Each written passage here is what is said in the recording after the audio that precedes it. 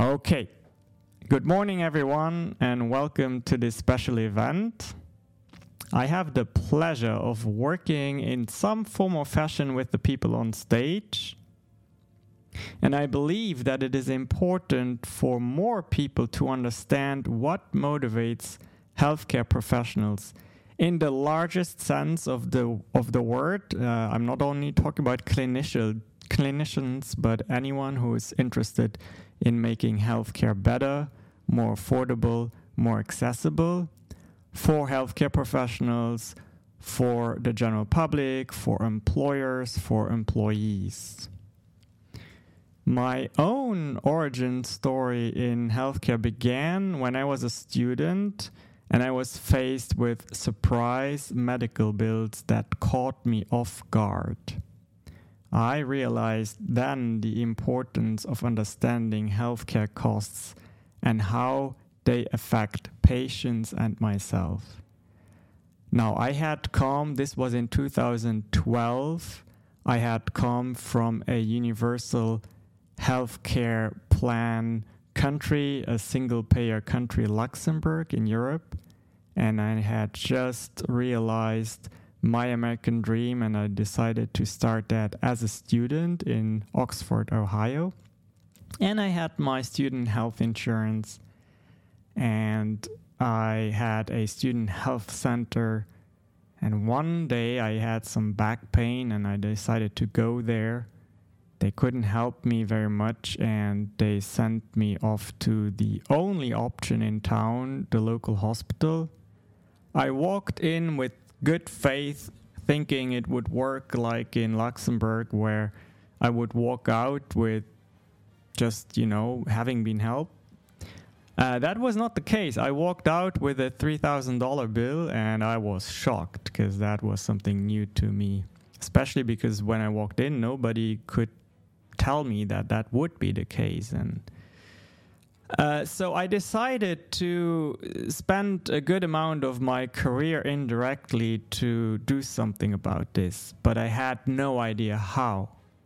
And it is because of the people on stage, specifically Dr. Roger Mochigemba, who was my first point of touch, someone who introduced me to a world of a different healthcare delivery model in the United States, and the rest, was just a logical sequence of me meeting amazing people, everyone on stage, David Duro, Kelly Pickett, Harlan Pickett, Michelle DiStefano, people who really care and in their own careers make a difference.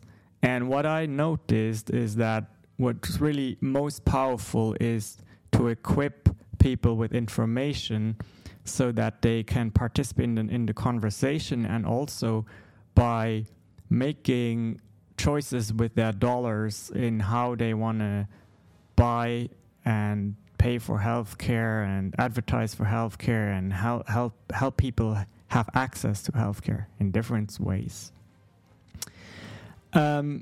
As we hear from our speakers today, I hope you'll gain a deeper understanding of the passion and the dedication that drives healthcare professionals to do what they do and how they work to help patients navigate healthcare costs.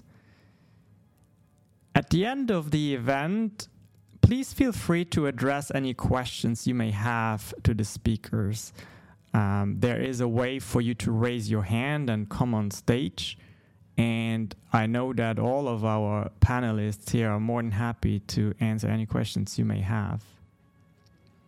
I definitely want to take a moment to thank you all for your time and attention. You have so many options to be somewhere, and you choose to spend your time with us right now, and I'm very grateful for that. Let's see if we can get more people into the room, and we do that by sharing it. One of the easiest ways to do that is if you look in the top right corner, you'll see 3 dots. And if you click those 3 dots, and then you can go to event details, and then you scroll down a little bit, you'll see share. And with that, you can share the event to your own feed. You can also, if you think this is something that I want a specific person to be in, you can send it as a message directly to someone. This is the first speech of a series called the Shank's Healthcare Speaker Series, and the next one will be on Thursday at 1 p.m. Central Time.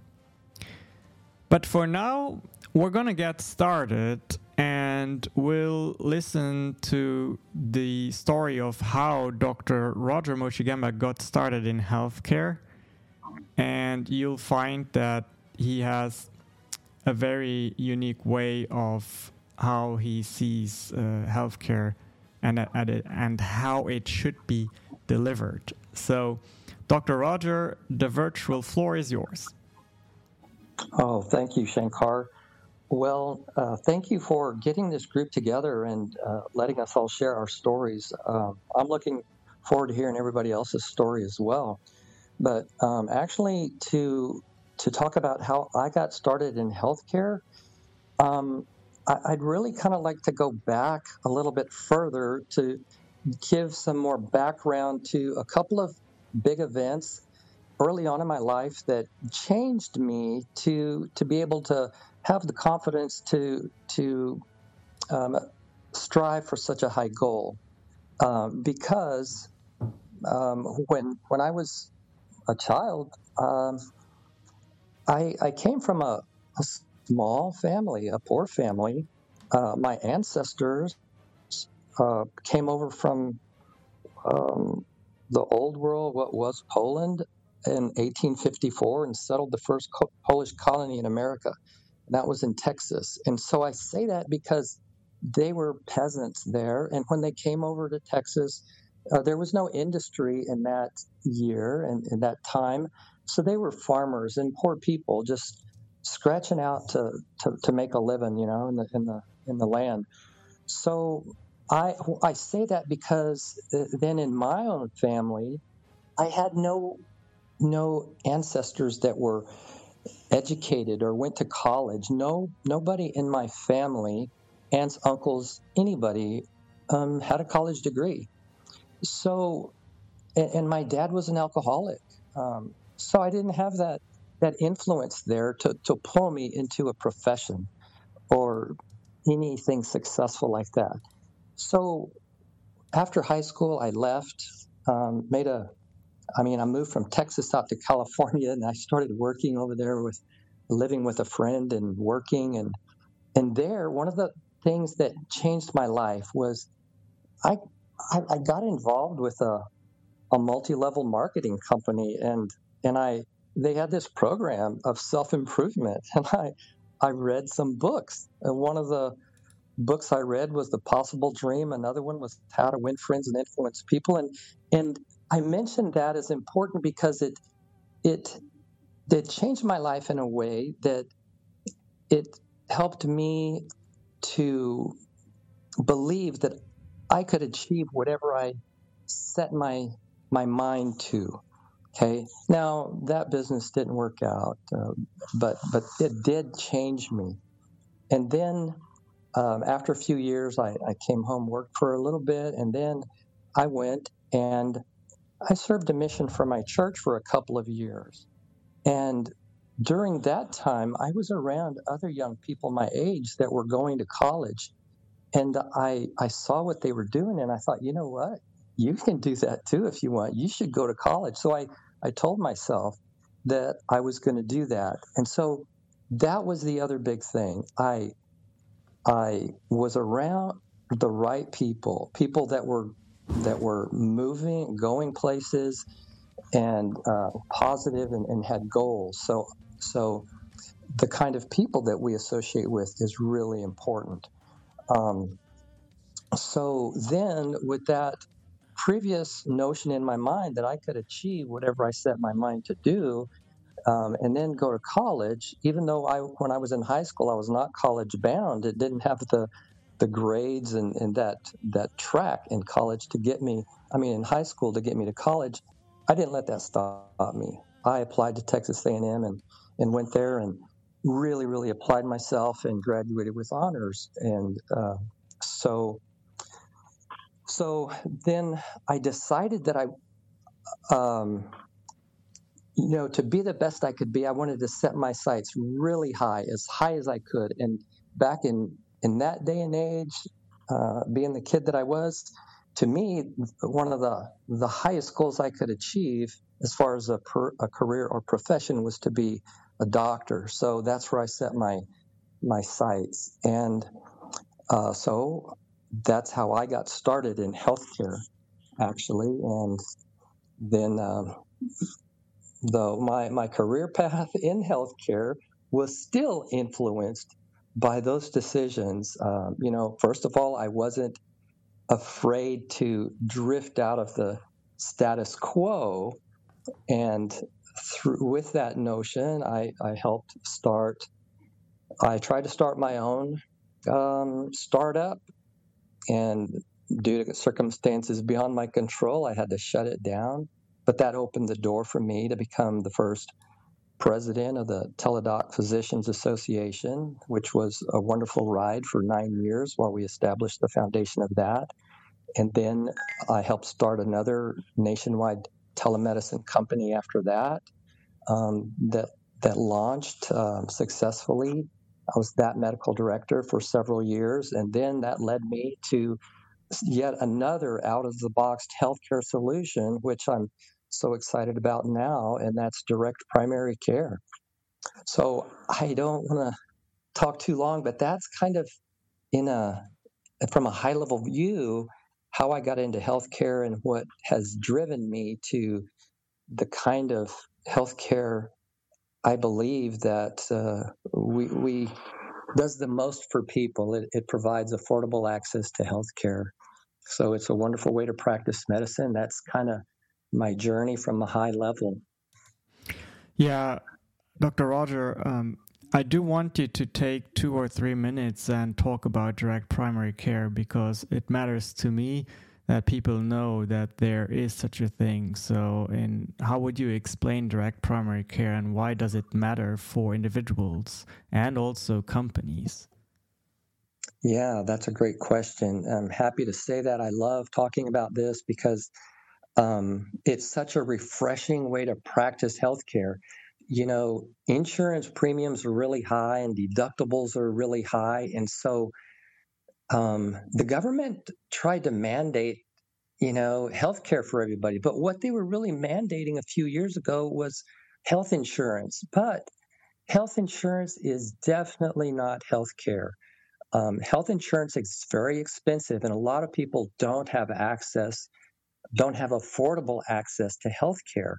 So in direct primary care, we kind of go back to the old model where it's directly between the doctor and the patient. In our direct primary care model, a patient pays a small monthly fee to the clinic, and then they have unlimited access to the doctor through office visits, texts, phone calls, video visits, and that kind of thing. And then for employers, employers actually are the ones that pay for the majority of healthcare in this country. So employers can use direct primary care as well.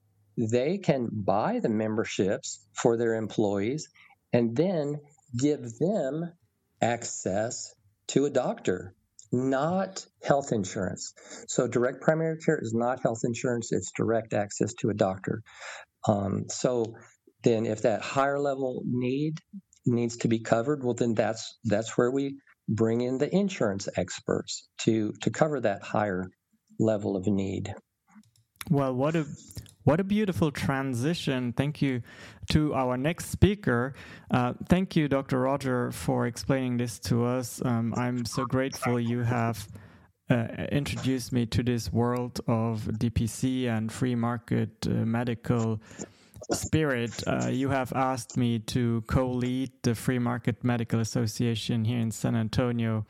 and by doing so, I have learned so much. So I want to go on to our next speaker. I want Harlan Pickett to get ready to share his story.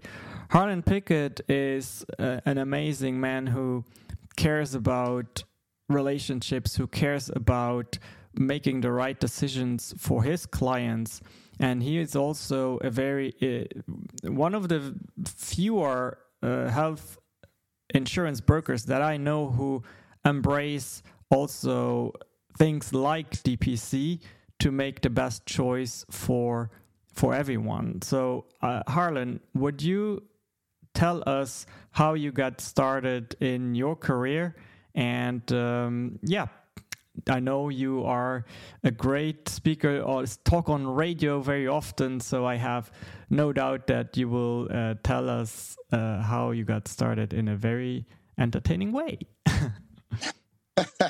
Well, thank you so very much, Shankar. It is an honor to be asked to be part of this incredible board of speakers, and I certainly appreciate the invitation and the opportunity. It's so interesting, listen to Dr. Roger go through his story, and of course, then he talks about DPC, and then the correlation that people in this country believe is inherent to the system, and that is that you have to have health insurance to actually get health care. And I certainly was one of those people for a number of years. Whenever I got into this industry over 15 years ago now, it was directly because I felt people needed to have health insurance. I just didn't understand the difference. So much so because I grew up in a corporate world as far as my work life. For 19 years, I was in corporate America.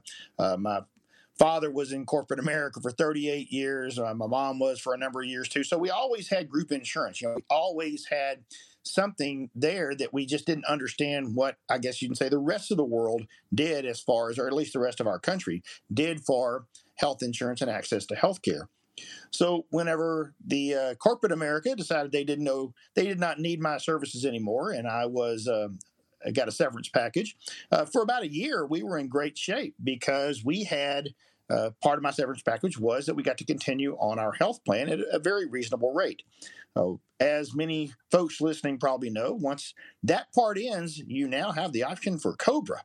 And, COBRA should just stand for exactly the kind of snake that it is, because it will strike you and it will strike fear into your heart as you see the amount that you'd have to pay for that. And once again, you're not necessarily getting access to health care. You're just getting health insurance.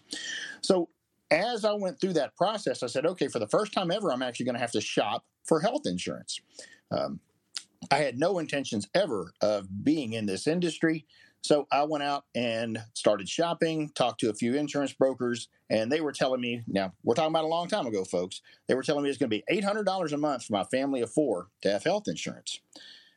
I just absolutely did not believe a word they were saying. I said, these people, these insurance people are nothing but liars and cheats, and there's no way it could possibly be $800 a month for insurance for my family of four. We'd never paid more than, $100, maybe $150 for our family. Once again, I didn't understand the concept of group insurance versus individual insurance. And so I decided I was going to do something about it. I studied for 2 weeks, took an insurance exam, and decided I was going to sell myself insurance. And that's exactly what I did. I found out real quick, insurance for individuals cost about $800 a month for a family of four. So it was quite the eye-opener for me to find out that, yeah, they weren't pulling my leg. These people actually were showing me what the true cost was. And it became kind of a mission at that time for me then to help people in my situation, help small business owners, which is what I had become. My wife and I started a catering business once I was laid off. She was already doing it some herself, and then I just stepped right into that role, and we doubled our business. But when it came time to have to get insurance, it all of a sudden was going to cut into our profits and cut into our budget in a way that we certainly these things, and you see all the ways that this can affect you and your family. And it was very disturbing to us that people were so blinded by this. It was a big roadblock for people to become entrepreneurs, for people to start their own business. And so as I went kind of on my mission, it truly was a mission to provide health insurance. I didn't know a better way. I didn't know that health insurance didn't mean healthcare at that time. I didn't know any better. And certainly the folks that trained me in this industry were not did not in any way, shape, or form want to teach me anything else. The whole purpose, of course, when you're working for the BUCAs, is to sell as much insurance as you possibly can. It was years of having clients have problems, accessibility issues, denials of claims for just no reason whatsoever. The waiting on, of course, the terrible HMOs, the waiting for approvals for things, the denials of services, just multiple different issues that, hey, sometimes I'm a slow learner, okay, folks, that the light bulb goes off and it says, there's got to be a better way. And part of that was beginning to meet folks like Shankar, like Dr. Roger.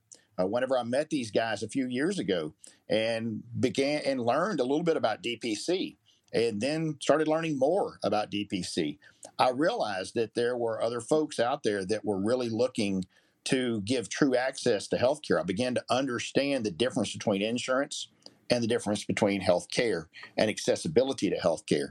I also became more a student of my industry and learning the ins and outs of what's going on and how the numbers prove out that having insurance does not mean that you have access. And in fact, having insurance many times means you do not have access because of high deductibles. You're sitting in a situation where you're scared to go to the doctor. And that if you get in a situation where you absolutely have to, you find out that you cannot afford the bills. And, most of the folks on here probably know that still the number one cause of bankruptcy is medical bills. And the majority of the people that were in that situation actually had health insurance. So it certainly doesn't prevent you from falling down that rabbit hole, as it were, of debt when you cannot find and cannot get that access. My transition then, I won't say came full circle, but it became to the point where there's still got to be access, but there's folks that need to have something to make sure that what if. Direct primary care is a wonderful, wonderful option for folks. There's also clinics, concierge. Some folks go that route. There's even different clinics like I know Kaiser has some across the country in the Houston area. You have Kelsey Siebold. You have some of these that are almost self-contained little worlds of different doctors you can go to. And there are some folks that love to stay into those type facilities. And we even had some way back whenever I was in corporate America. We were part of some groups like that. There's nothing wrong with that. But what it doesn't give you is choice. Now you don't get to go to the places where you really want to go. Maybe you don't get to go to MD Anderson now if you have cancer, and that's the place you want to go. And in fact, if you are on an Affordable Care Act in the state of Texas right now, you will not go to MD Anderson and have your services provided there because they do not accept a single Affordable Care Act plan from the state of Texas at MD Anderson. So you would have to find somewhere else to go and have your treatment if you were in that situation. Clearly, that is not access to health care, no matter that you have that health plan. So when you look at all those things, and I saw this over and over with clients, I decided it was time to do something else. And that was, I decided to start Eagle Care Health Solutions and start building actual health solutions that gave people true accessibility to healthcare. We work with a health share. We work with direct primary care. We do a lot of virtual. We have access to medications. We do all of these things, but the primary goal in everything we do is accessibility and affordability and access to healthcare. And that is the whole mission. And it is so interesting to me that my mission to begin with, back whenever I had to search for insurance for myself, was find something I could afford, not even knowing that my same mission years later was to find something that other people could afford, but not a health insurance product, an actual product that allows them access to true health care. So, Shankar, over my years, the big thing that I have learned is truly exactly what Dr. Rogers said, and that is health insurance does not equal health care. Thank you, Harlan. Thank you so much. What an amazing story. And definitely stay here because, as a reminder, you all get to ask questions when all the speakers have had a chance to talk. And I think it's kind of rare that we have both the physician and the health insurance expert represented in the same room. And that should make for some good conversation and questions. And I will say, let's spread the love and try to get some more people in because this is very important information. Let's go to the top right corner, click the 3 dots and share this room with your network. That's just gonna make a big impact, and you don't know how many of your friends and business colleagues need this information right now because it's pretty tough for some people out there. Michelle, I'm going to bring you up next, so get ready. But before I do that, I just want to recognize the power of these audio rooms and encourage all of you to host some of them yourselves. I took a quick gander at the audience, and I could tell we have, of course, the United States represented. We also have the UK here in this room with Joy. We have people from India, Bangladesh, Pakistan, and I think that's just very powerful. And I want to thank you all for your time again to be here. Michelle is someone who has over 30 years of experience as a healthcare leader, including the position of the chief nursing officer. And she has seen a side of healthcare that many of you may not be aware of, and that is the one from the internal kind of perspective, the way healthcare staff experiences the situation and the challenges they also have to face. I know personally, I speak to so many doctors, physicians, nurses, therapists. They get burned out in this system that is really not set up to take care of them. As a matter of fact, we have someone in the audience, Dr. Trish, who specializes in helping exactly that audience. So, Michelle, I would ask you to share your story with us, and the virtual floor is yours. Thank you, Shankar, for this invitation to speak to all of you. Yes, I'm a registered nurse, and I have a kind of a similar story as Dr. Roger. What started out me wanting to be a nurse was that one thing that could have been really traumatic for me is 5 years of age, and I remember this day forever, is that my beloved grandmother suffered from diabetes, and within 2 weeks was a bilateral amputee. And I remember this very well at 5 years of age. And I was asking a lot of questions about her health care. I wanted to ask where, could she ever walk again? Why did this happen to Grandma? And she died at age 55. So that really started me thinking about wanting to help others in some capacity. I then wrote my first essay on what I wanted to do when I grew up, and that was when I was 9 years of age, and that was to be a nurse. So I went through all of the things that those who want to be a nurse do. I was a candy striper. Now they're nursing assistants and nurse externs. And I still loved it. I loved the sciences. I loved understanding how systems and processes work together. And I then went on to college at Penn State to get my bachelor's of nursing. And I started immediately out of school working at a tertiary care center in Pennsylvania. And I stayed there for 22 years. I was at the bedside for just 8 years. But I was very blessed with a lot of mentors and those around me, and very influential nursing leaders and CEOs and operational influencers that saw something in me at a very young age. So I was constantly asked to look at different positions, be a nurse in different situations. So I was very eclectic. I was a sponge. I did everything from pediatrics to adult ICU to heart transplants to oncology, and had a very much background in the extreme acute care in the healthcare facility that I worked in.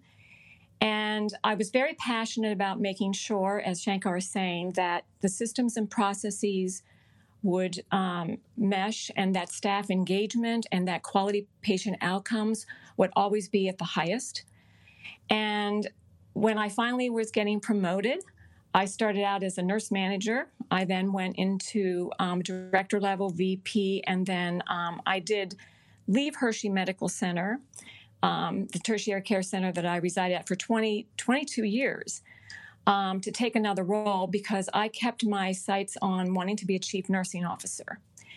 So another big development for me, and something I was so passionate about, is that I had the chance to be an internal consultant, director of professional nursing practice, leading a teaching hospital in Pennsylvania, over 500 beds, to the Magnet accreditation.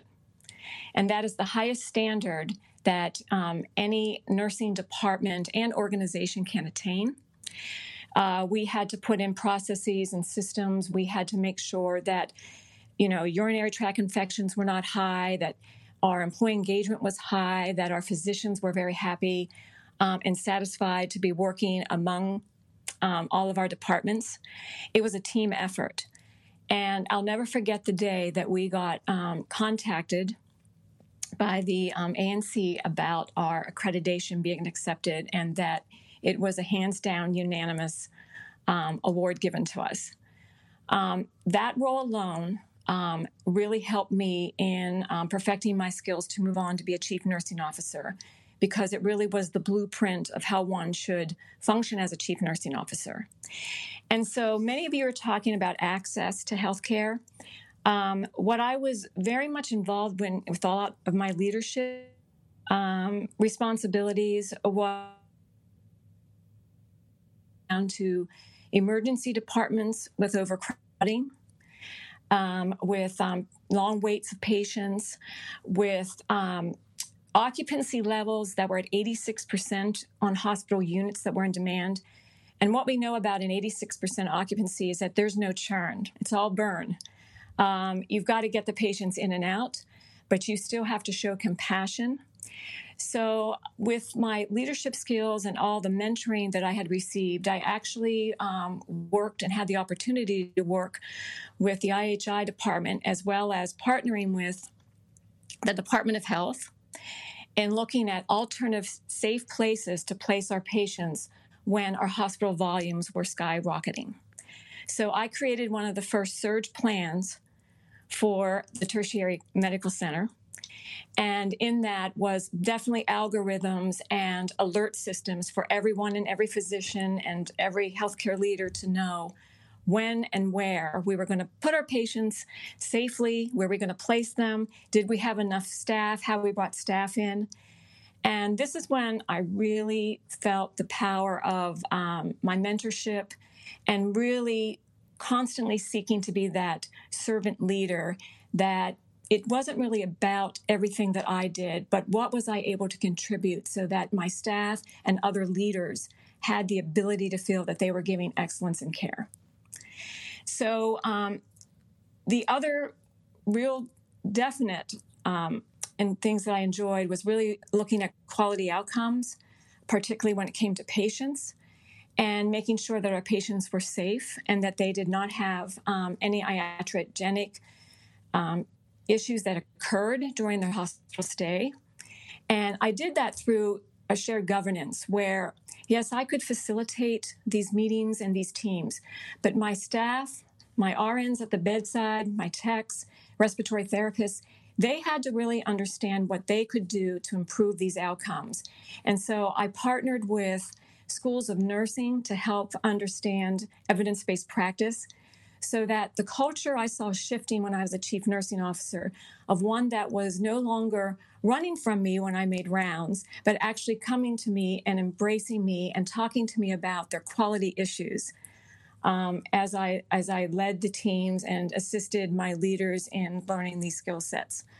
And so we did make a lot of progress with that. Unfortunately, my entire C-suite at one point had turned over, and I was the last person standing. And it was very interesting because there is a lot of turnover in the chief nursing officer roles and in the CEO roles, and that's very well documented. Weekly, we keep getting the Becker reports. I get that in my inbox about the turnover in healthcare and turnover in healthcare leadership. And the staff is also leaving, and we do have shortages in all healthcare professions. But with that came a little bit of a jolt to me of having to think about what I wanted to do next. And so I actually invested in a career coach, because what I wanted to make sure is that I wasn't just running away from something, but I was running towards something exciting. And I worked with a coach that really brought out in me my preferred skill sets. And those preferred skill sets and the passion I had was still facilitating teams to greatness and was still empowering staff and individuals. But I wanted to make a more larger impact, not just in one organization, but across the United States. So I went into consulting, and I did assist Boston Scientific for almost 3 years of my career in growing cardiovascular programs all across the United States. I had the opportunity to work with some great physicians at Mount Sinai and also a lot of big Texas hospitals in the Dallas-Fort Worth area. And from there, I learned more about group facilitation, more about getting staff involved and engaged, and having staff have that proudness to be part of something bigger than them. I then started working in San Antonio for 3 years. I partnered with Wechter Consulting, and I started helping physicians grow their physician practices all across San Antonio. And I really enjoyed this role. At the same time, I was also looking at being an entrepreneur myself. So within the last year and a half, I was successful in bringing to fruition my company called SOAR, that is helping professional women in healthcare rebrand, as well as re-identify with themselves, know thyself to grow themselves, and to actually be the best they can be in any type of career transition, whether it is voluntary or involuntary. And my passion right now is still working as an executive coach with teams as well as individuals. But I want everyone in that healthcare leadership group, those nurses that want advancement but don't know how to quite get there, I want them to understand that their potential is what they make of it, and that I really want them to have those talents that they can tell the world who they really are. So that's a little bit about me. Wow, thank you, Michelle. What I like about your story is the many different perspectives you have had throughout your career. Basically, in a way, you have a full circle approach and view and experience. And I love when people are bold enough to make a change of careers. And I'm the first one to understand how well sometimes skill sets that you have had in a previous career can translate into the next stage of what you're doing. I mean, I am myself, before my immigration to the United States, I came in 2011, but before that, I was a law enforcement officer for about 10 years. I was the equivalent of what you would call an FBI agent here, and I fought human trafficking, I infiltrated drug cartels, I investigated international financial fraud, and I have seen the highs and lows of humanity. But there were so many things, so many skills, so many domain knowledge points that I was able to take and translate into what I'm doing now, which I own a healthcare marketing agency, but I have also recently gotten very passionate about a Shanks Academy project where I coach and show people how to build their brands and be more visible online. But moving on to our next speaker, David Doro. And David is not a clinician, but David has so many talks about healthcare and the challenges with individuals, with families, but also business owners.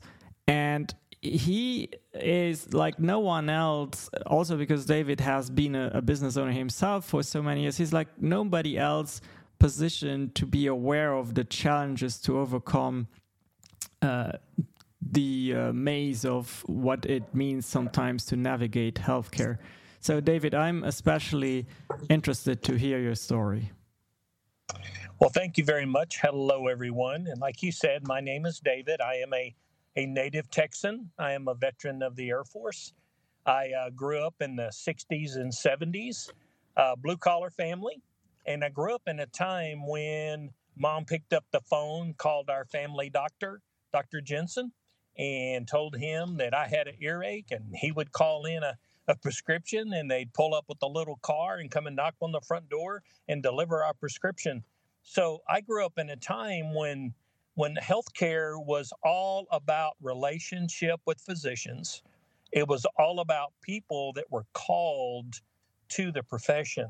They weren't in it for the money, at least the people that I had contact with.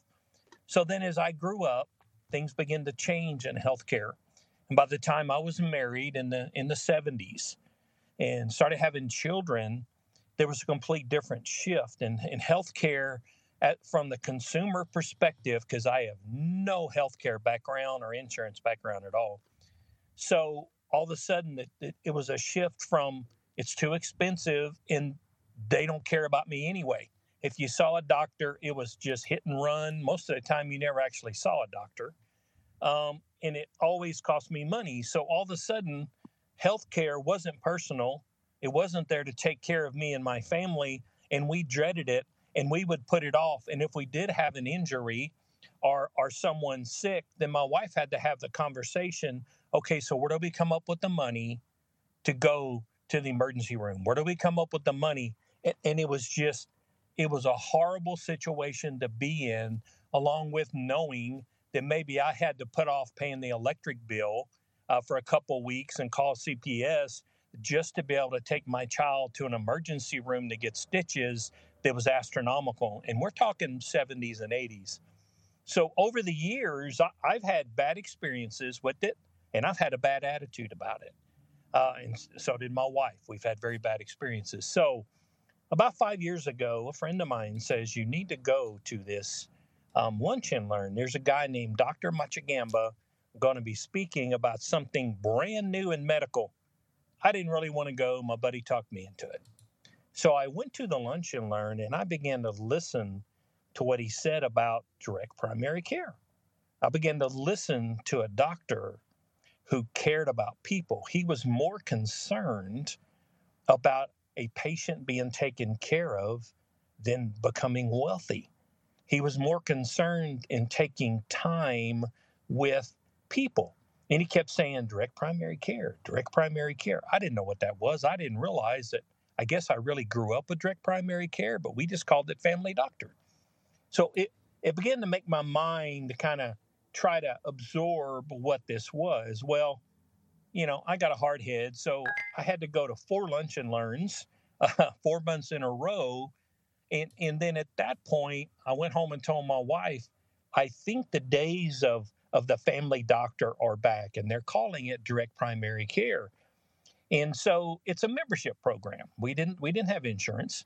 So I thought, well, let's go ahead and join. And I'm not sure that this is real, but we need something. We're getting older. We've got to have health care. So long story short, we joined 5 years ago.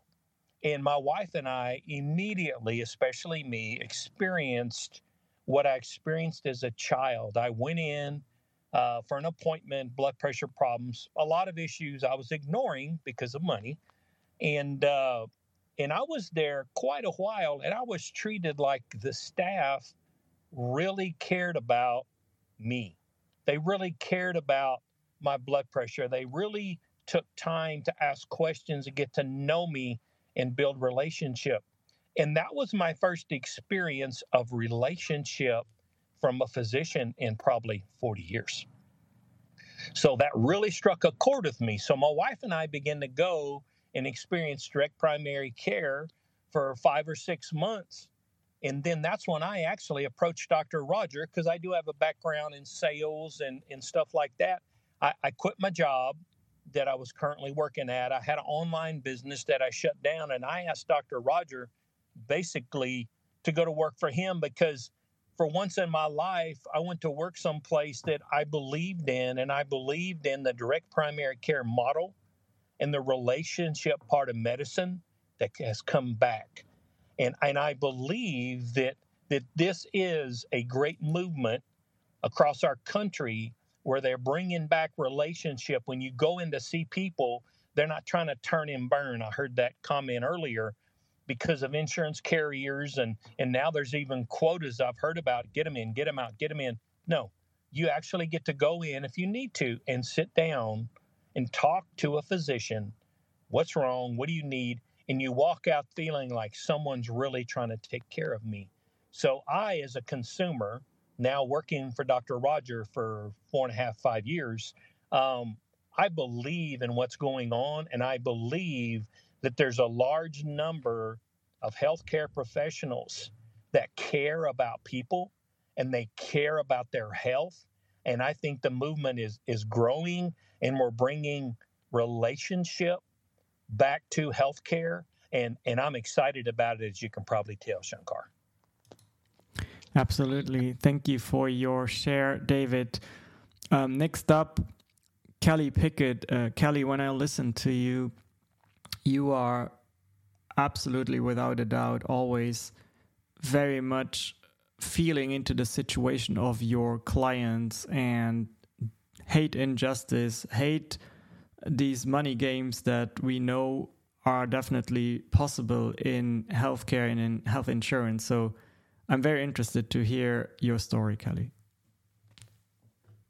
Well, thank you, Shankar. It is great to be here. And as Shankar said, my name is Kelly Pickett. I am Harnon's wife. So as you can imagine, we are partners in all of this. So to go into how my journey started was my journey began in the mid 90s, I guess. And I became and worked for a company doing Medicare billing. So that was my first introduction into all of this is learning the ins and outs of the billing aspect. And then as I worked with the company, their model changed, and in it, they, wanted to acquire HMO contracts and group benefit contracts. So I moved into the role of contract negotiations. So I had an early view of how the industry was beginning to change, and the beginning of what we now have. And just, every contract period, seeing what you had to do in order to be paid the same amount that you were previously paid, and how you had to manipulate billing numbers and what you charge people, and then having to manage, how that affected people who just didn't have limited funds on the back end. So that's kind of how my journey began. And then, as Harnan told you, as he began his journey in insurance, we were able to kind of support each other from different angles, I guess you could say. I had my experience, and as he was learning how to care for his clients and give them the best that they could have at the time, it was always, well, what happens if they do this? Or what happens if this situation, comes into play? So that's kind of how our initial interaction developed and then that's how I learned or began to learn the insurance industry. It's kind of like the outsider looking in, right? And just seeing his struggles. So, in seeing what that looked like, and always, knowing you've helped people, but still knowing that you haven't been able to do quite enough to give them what they needed as far as, insurance and healthcare, trying to marry the two. And as we've come to find out, there's really no marrying of the two. Um, so that's how I began to learn. We began to develop all that. And during his time and in his journey in insurance, my role has always been supportive. It's always been, you're doing, just helping research, things like that, being the supportive spouse, and just trying to grow and just be a part of his development. And then about 2 years ago, I became a full-time partner, right? So I left my normal 8 to 5 job and came on board and began to help in this mission, in this goal. I got my insurance license. I began to help our clients. We have a agency. So I took on a co-founding role. So just really got in there, did my first open enrollment, which was completely overwhelming, right? And then just really tried to, we began our journey with the Free Market Medical Association and just seeing and being able to see the possibilities and just brainstorming and trying to figure out a better way, knowing it's out there, being able to have access to some more tools that we can just keep implementing and building on and working with our clients and making sure that they understand that there's a better way. And for those that weren't ready to make that kind of transition, helping them the best that we could, listening to employers that we work with who want to provide benefits to their employees and the struggle with that, for smaller employers to bigger employers, what that looks like, listening to HR people who are working with us and what they are hearing and seeing in their offices. So we really spent a lot of time listening. I guess if I could tell you what we do best is we listen. We listen to what the pain points are. We listen to what you struggle with. We listen to what works. And then we go back to the drawing table and really develop. And that's how we develop what we do. And so, here I am, I'm learning all this. It's like a floodgate, right? I'm learning all these things. And let me tell you something that will put insurance in perspective, especially like ACA, is not necessarily your first open enrollment, but your second and your third open enrollment are very eye-opening because you see that with each year, the diminish of what people actually have and what they have access to and how easy the system manipulates what they're given, because it's easy for somebody to see as a zero cost, because who doesn't want to save money, and zero's right the ultimate savings unless somebody's paying you to be on their plan. But to see how easy that is for somebody who doesn't know the industry or doesn't know the questions to ask, to just hop onto something like that and then be stuck with a plan that doesn't cover anything until they meet an enormous deductible or out-of-pocket max before they even can go to the doctor for free or go to the doctor for a copay. So there are struggles and there are, it's an ugly system. But to know that on the flip side of that, where we have developed and taken Harlan's mission to do something better, there's got to be something better out there, and develop our Eagle Care solutions, which provide smart. They're just really smart plans because, again, I'll tell you, we've listened to people and, we've built them to be affordable. We've built them to just be smart and provide solutions to not just access to healthcare, but things you may not think about, like grounded air ambulance or financial wellness or behavioral health, and really laying it out on how everything works together holistically. So that's, in a nutshell, my journey and my story in healthcare and how I am where I am today. Thank you so much, Kelly. Well, we've come to the point where we can accept questions. So your questions can be healthcare related, but also career related, right? So when you come on stage, tell us for whom your question is, and then tell us what you want to know. First person is Charles.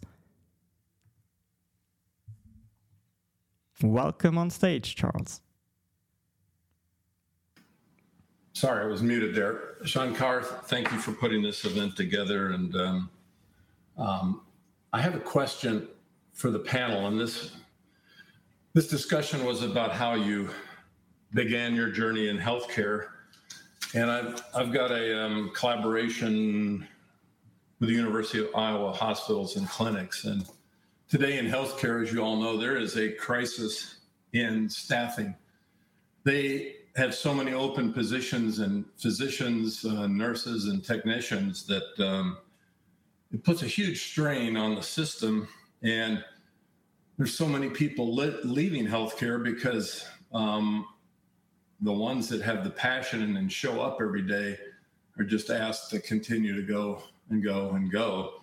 And eventually they get burned out and tired. And my nephew started University of Iowa Medical School this year, and I went to their White Coat ceremony where the president and all the deans congratulate these 150 new med students that are starting their journey that'll take them down probably 11 years before they start practicing. And there's about 20,000 young people entering medical school every year in the U.S., but we're losing people so much faster than they're coming into the system. So I'd be curious to hear your insights into, you shared with us how you got started, but the future of healthcare and how we create a culture and environment where physicians, nurses, and technicians can thrive, take care of people that they're passionate about, and not get burned out. Thank you, Charles. At this point, any one of the panelists can unmute. Roger, I see you. Yeah, I unmuted. So I was getting burned out for a while, and so I feel your question.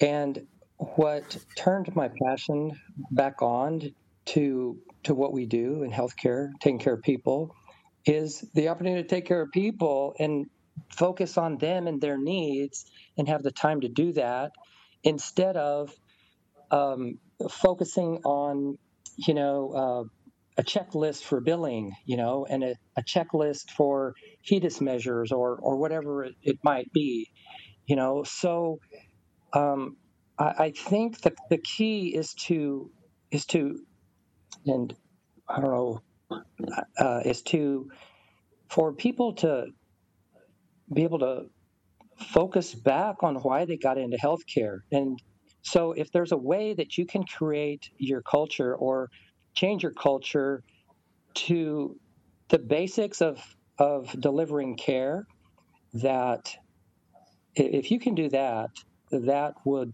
be wonderful, and it would help people to hopefully keep from getting burned out. Now, that being said, we as healthcare professionals are kind of driven for what we do, and we don't mind putting in long hours or working really hard, but there's got to be that reward of what we did really matters to somebody. So that's just kind of my input to maybe the question of burnout or staffing. Yes, Dr. Roger, and I think by becoming a direct primary care physician, in a sense, maybe in layman's terms, you become self-employed and you decide to not work with insurance anymore for probably 95% of the things you do. So you take back control of your profession. And I think that is a very key point, and that's why we see so many healthcare professionals turn to free market principles as a form of healthcare delivery. Is that correct, Dr. Roger? Yes, definitely. I mean, that's an interesting concept of taking control of it. But if you're Iowa's the largest teaching hospital in the United States, 17,000 employees, level 1 trauma center, so all the bad things that happen around the state show up there. That academic research university delivery system isn't really set up for sole practitioners. But I understand Roger's point that if you could get it so the systems and processes support us, so we could spend 95% of our time providing care and not 70% of our time updating charts, going to meetings, following up on administrative stuff, that it becomes a lot more enjoyable because you're focused on care and not all the administrative stuff that our litigious society is put into the whole delivery system. Right. So that's the trick for you as a CEO or any healthcare administrator or leader is to try to balance the administration and the billing and all of that with the delivery of care. I mean, healthcare professionals, doctors, nurses, we're passionate about what we do, and we put our blood, sweat, and tears, our hearts into taking care of those people.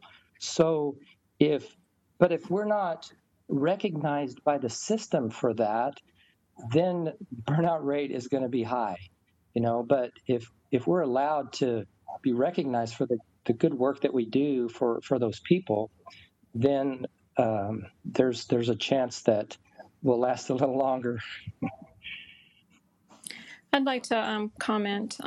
We all know the state of nursing, particularly nursing. I mean, this hasn't hit. The pandemic has not left any profession unwavered. But to speak specifically to nursing, before the pandemic, we as hospital leadership and in all my executive roles, we were never great at having enough staff to care for the patients when we had an influx of patients come in. So that would be like even your regular flu season.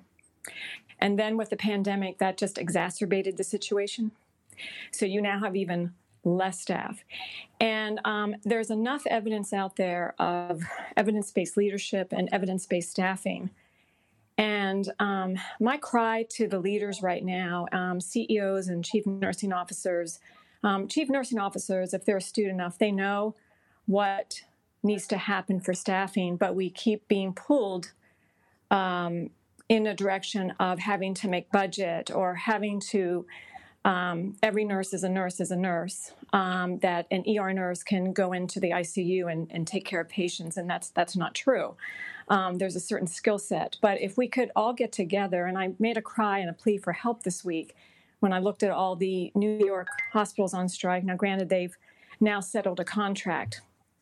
But if we could all get together and really talk about the evidence-based of what evidence-based staffing is, it's about geography. It's about the geography of a unit. It's about the skill set of your team that you have in front of you today. How many new versus experienced nurses do you have? A creative way of how to stop the nurses from leaving your organization and running to go be a traveler because you're making 4 times, 5 times, 6 times the amount of what that bedside nurse who's staying committed to that organization is making. And I think that we have enough smart people out there, so we should collectively in systems and even across here in San Antonio, I would love to just be part of anything that talks about how to get this back on track. Because what I do right now in my career is, in my profession, is that I'm hearing all the nurses who want to rebrand and they want out of the bedside. Leaders are running out too. And soon as you know, we're not going to have enough people caring for the patients, nor the team to care for the staff and organizational issues. So there should be answers out there, but I do think we have to go back to basics and really put the patient at the front and the staff at the front and make sure that we develop these systems and processes that are going to assist with this healthcare crisis that we're in. That's interesting, Michelle. I was talking to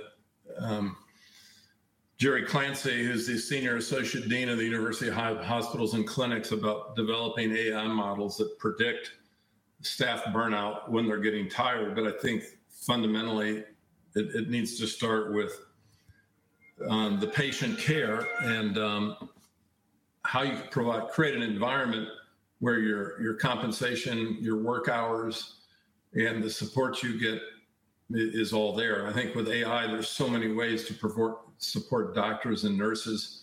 I'd love to talk to you offline about this in more detail and your insights into the nursing world, Michelle, because I think there's technology that can help free up clinicians to do what they love best, but we've got to really define what the low-hanging fruit is and where to start. So if you'd be willing, I'd love to take this offline and have another conversation with you. Yeah, I'd really love that. Thank you.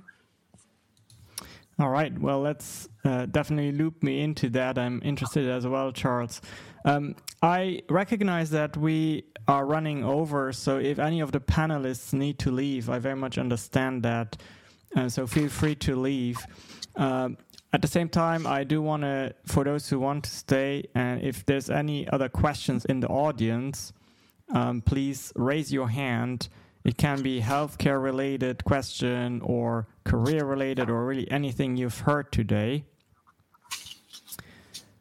The other possibility is also we have, okay, Joy. Question from Joy in the UK. Thank you for joining us, Joy. What's your question? Right. Hi, Shankar. Thank you very much for inviting me to this. Obviously, listening to everyone speak, I have a very different perspective on what healthcare means. And it made me feel quite sad as I listened to it, because obviously in the UK we have a free system, although it's kind of creaking at the seams now because for various reasons, you probably, if you're in the healthcare, you probably know that we are also suffering from too many patients and now not enough resources. So the freeness in the system is debatable, and we're experiencing similar problems to do with lack of resources, ambulances not turning up on time, people dying because the ambulances don't turn up, but we kind of expect that to happen. And I was also quite surprised that the difference between the insurance and the other part that you said, Shankar, it was all totally new to me.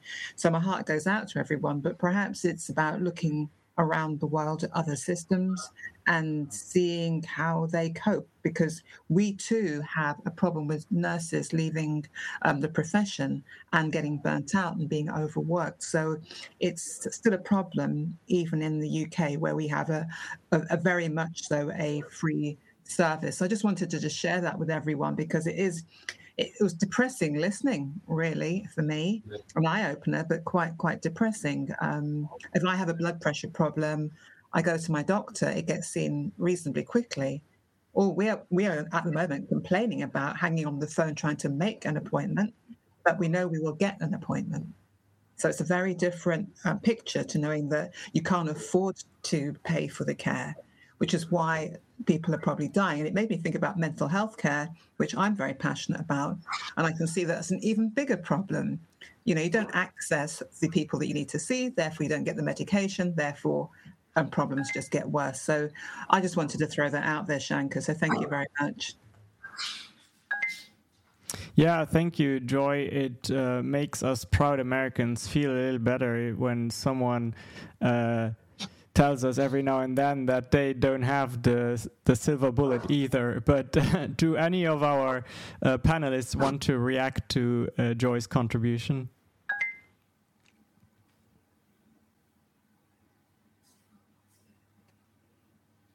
So, thank you, Joy. I'd like to say that I think that it begins with talking. I do know that there has to be action involved, but I think that as a group and in our individual professions, that if we continue to bring this to the forefront, and it may not be you that comes up with a solution, but because you have put it out there and people are listening, that we will learn to develop a better way. Mental wellness and mental awareness. I mean, look at where it was 10 years ago. Look at where it was 5 years ago. But today it's a common word. It's losing its stigma. And it's being incorporated into things. It's being incorporated into benefits. That's one of the things when we began to build the Equal Care plans, that we made sure it was part of the structure and it was accessible. So I think that just talking about it and getting into groups, like Michelle had mentioned, is, learning to get into groups and bring the discussion to the forefront. I think that is not the one solution, but I think that adds to the development of a solution.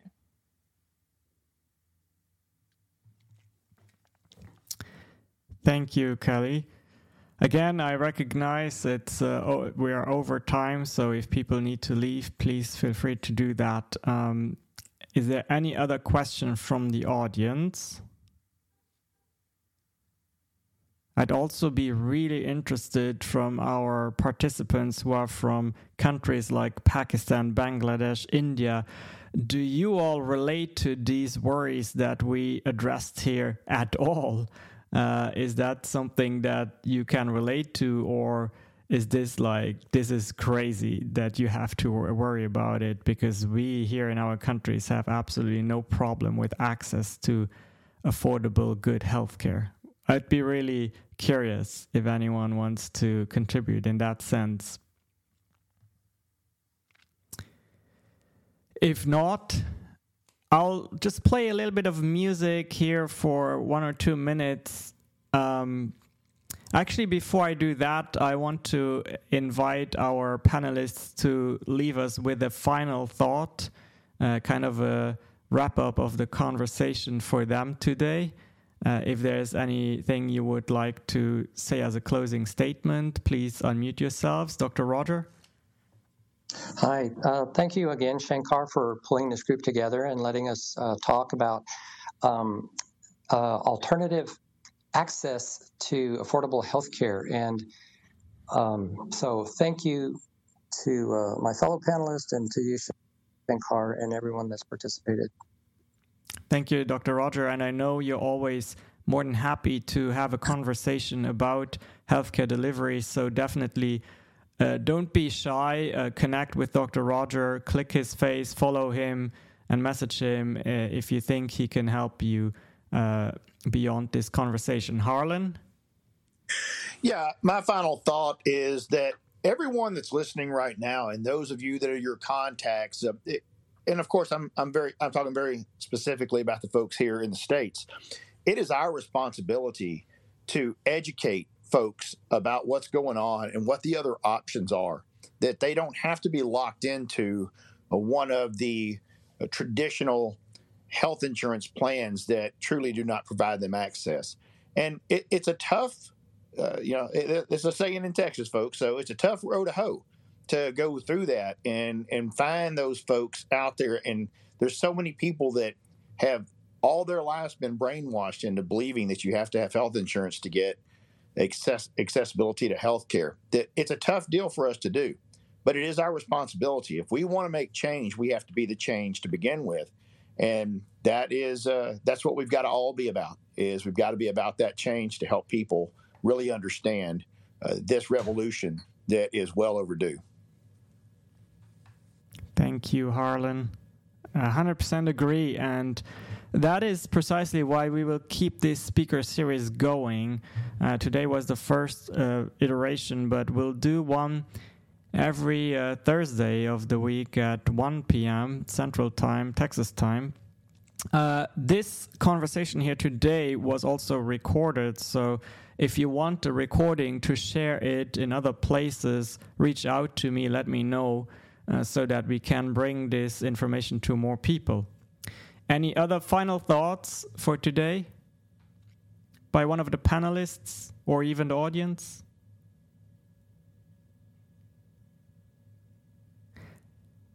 Okay, so what I will do is I will play a little bit of music for a few minutes to give you time to follow each other, click each other's icon, profile, and follow, and make sure you make connections, and then you can continue having the conversation with the people that resonated with you. I want to again thank you all so very much, dear panelists, for taking your precious time to be here today. Thank you also to the audience, Shirley, Arpit, Gina, Kelly, Andrea, Michelle, Michael, Michael, Irfan, Jeffrey, and Amar.